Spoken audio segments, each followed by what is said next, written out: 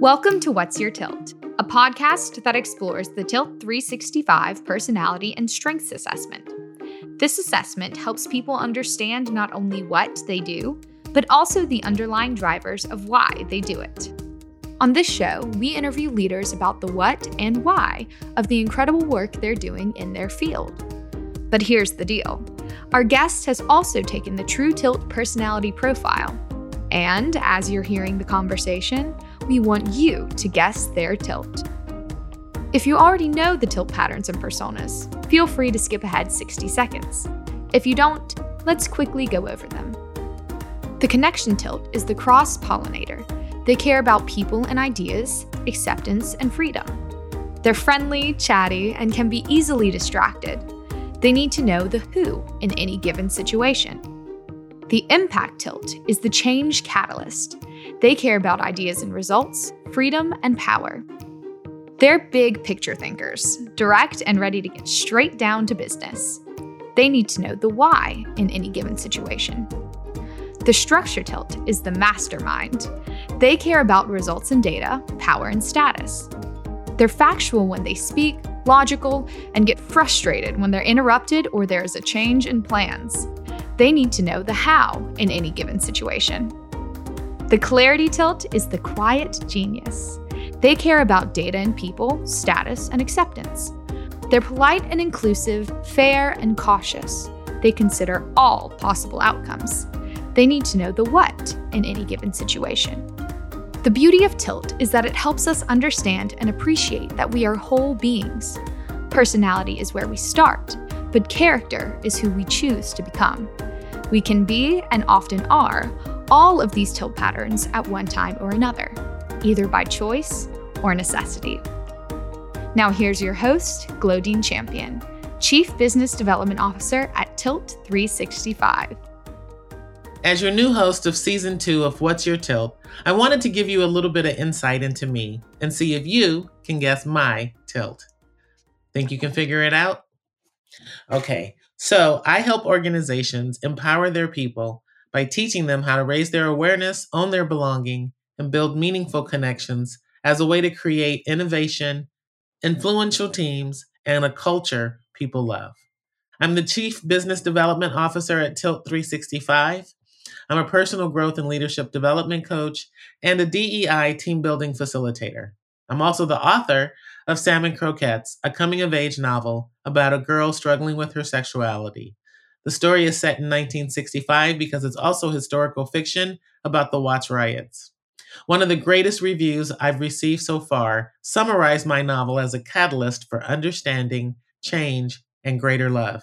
I think that was the best way to describe how my story has impacted its readers. I'm also a keynote speaker, and one of my talks is on my journey to extreme leadership.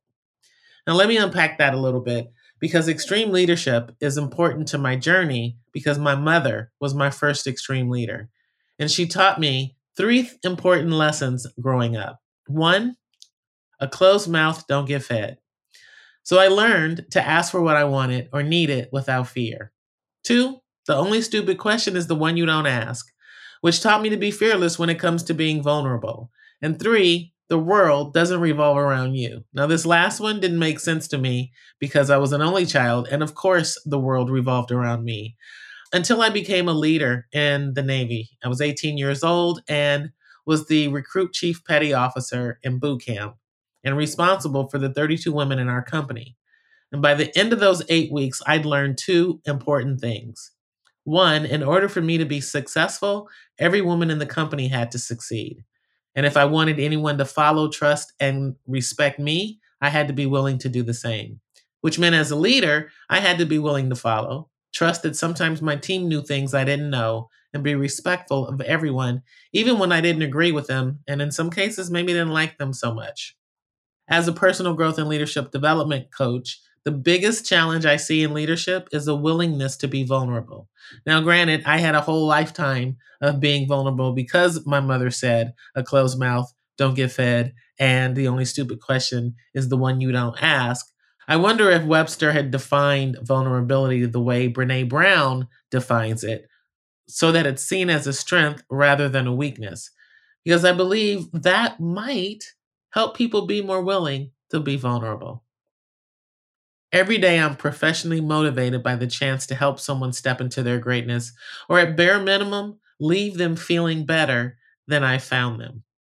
Although I mentioned I'm a keynote speaker at a conference, I'd much rather be walking around meeting new people and, if possible, in a breakout room leading a conversation about courage, vulnerability, those character traits that help us step into our greatness. If someone asked me if I was logical or practical, I'd say I'm practical. I tried logical in my life, and the box it put me in was really tight.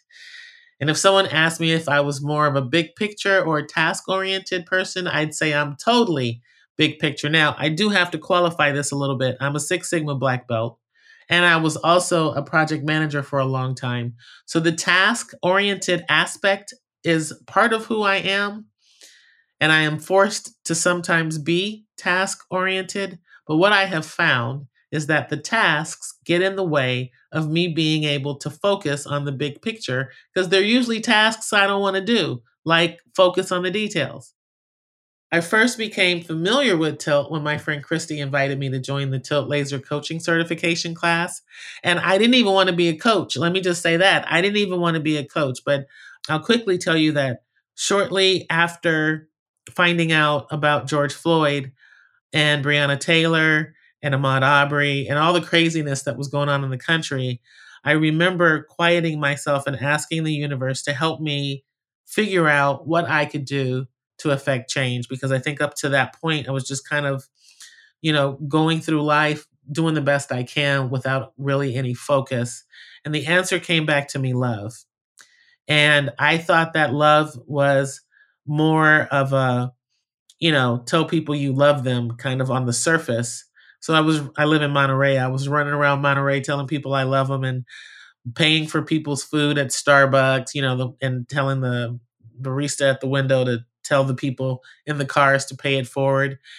And I got a message one day that said, "This is not the love we're talking about. Your purpose in life is to be love, spread love, and teach love."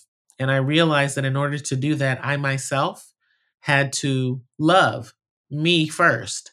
And it was in that journey kind of to self-love and self-discovery that I got the call to join that laser coaching certification class.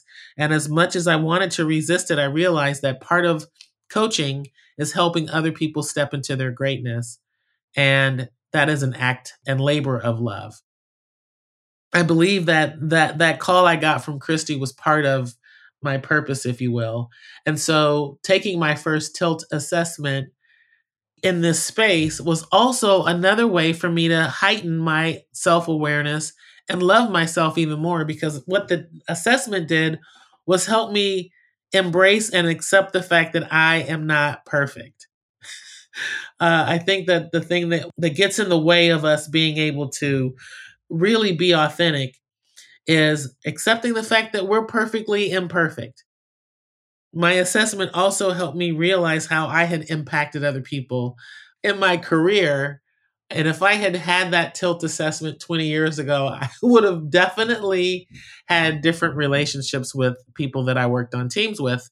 I would have realized that the people that were telling me to slow down, or the people that were asking me questions that I thought were asinine, were because they really needed to understand, or they needed time to think before they acted, or they needed time to process, or they didn't like being put on the spot. Like, there are so many things that I understood about the way I was showing up in spaces and how I was affecting the people that I was on teams with. Now, the good part of that is that my ability to connect with people, I think, helped bridge a lot of the gaps that my inability to see how I was showing up may have created. So if you haven't figured it out already, I'll leave you with this crazy story. My first trip out of the United States was to Ghana in December 2010. I was an adjunct professor at Chicago State and Columbia College at the time. And there were days when I didn't know who was going to eat, me or my then dog, Max. But that didn't stop me from volunteering to teach English to children in Bojoazi, Ghana, a remote village about 2 hours outside of Accra. I had $300 in travel money after paying for my airfare, and $250 of it was for housing. I'd planned to be there for 3 weeks, which left me $50. I didn't know how I was going to make it. I just believed I would, and I am not recommending anyone do this. I'm just saying.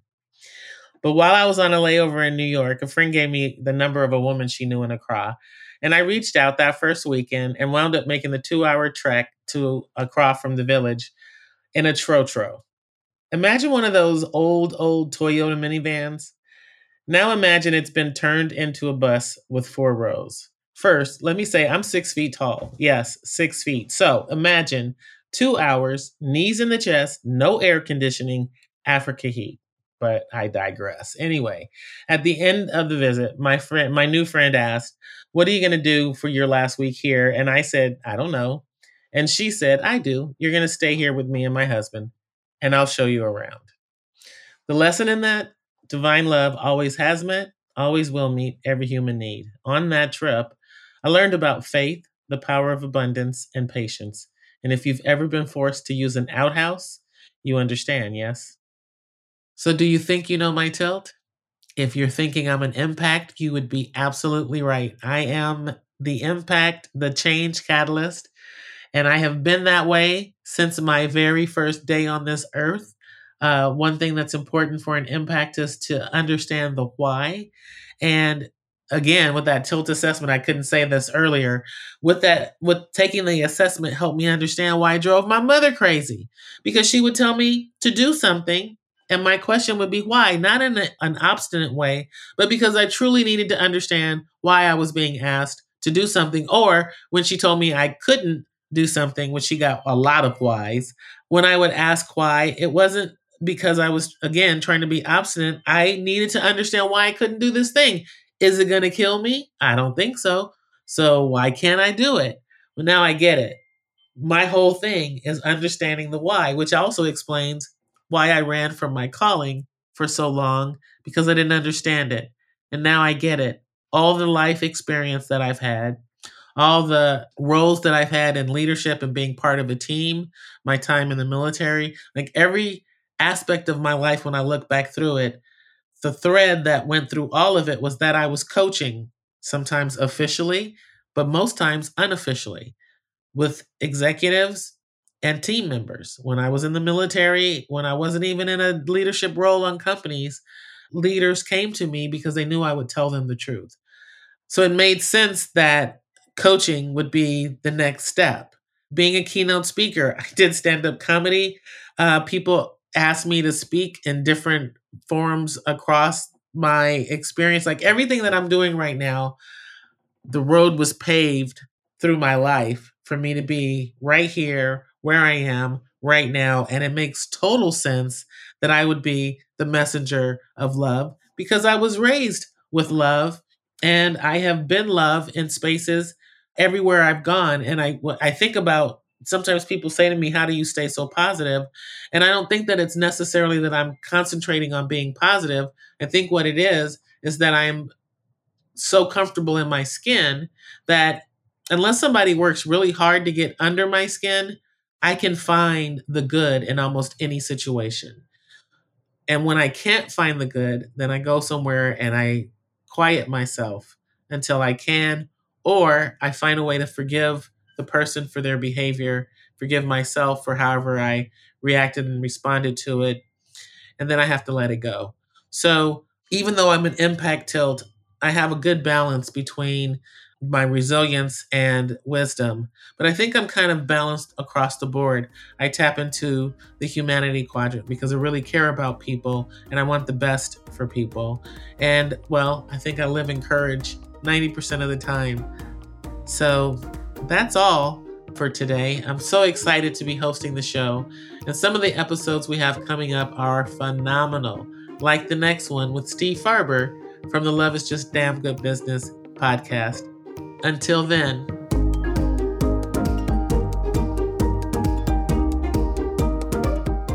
Thank you so much for listening to What's Your Tilt? To learn more about Tilt, visit tilt365.com. If you like this show, show us some love. You can write us a review, give us a rating, tell your friends, share it with your networks. All of that helps others find us and find their tilt. This podcast was edited and produced by Earfluence. We'll talk with you again soon on What's Your Tilt?